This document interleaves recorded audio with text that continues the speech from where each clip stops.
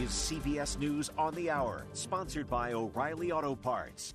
I'm Monica Ricks. Shutdown averted in Washington. The Senate just passed a short-term spending bill, also okayed by the House today, to extend funding deadlines and keep the government open another few weeks. Majority Leader Chuck Schumer. The vote tonight is a strong indication that we can work in a bipartisan way to get those bills passed. And we hope to finish funding all of the government by March 22nd. That is the commitment the Speaker made with us yesterday, and we're counting on him to follow through. Wildfires keep spreading in Texas, but CBS's Dave Malkoff tells us more help is on the way. While they're still assessing the damage here in Fritch, these wildfires have now grown so large that a federal team is on its way to take over operations starting tomorrow morning. So far, at least 2 people have died in these fires.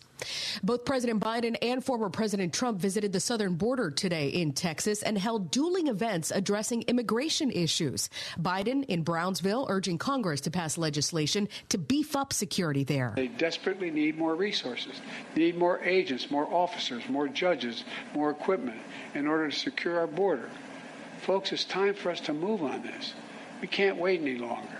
CBS's Camilo Montoya Galvez followed President Trump's visit. Here in Eagle Pass, former President Donald Trump said that President Biden is directly at fault for the record levels of illegal crossings here over the past 3 years. He also cited recent examples of immigrants living in the country illegally, committing very serious crimes, including the murder of that Georgia nursing student.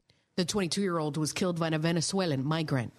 Alabama lawmakers are rushing to resume IVF services. Republicans in deeply red Alabama have quickly passed legislation to protect those who provide in vitro fertilization services from legal action after the state Supreme Court ruled frozen embryos are children. Barbara Kalura is president of the National Infertility Association, also known as Resolve. These legislators need to see the faces and stories of people with infertility because that will inform how they move forward. Alabama Governor Kay Ivey is expected to sign the IVF protection bill into law. Jim Crisilla, CBS News. Well, first there was heavy rain, and now people are bracing for blizzards in Northern California. CBS's Carter Evans is in Truckee. Now that blizzard warning is officially kicking in, people are taking this pretty seriously. I was talking to people last night. This storm is all that people were talking about. There are people at the grocery store preparing.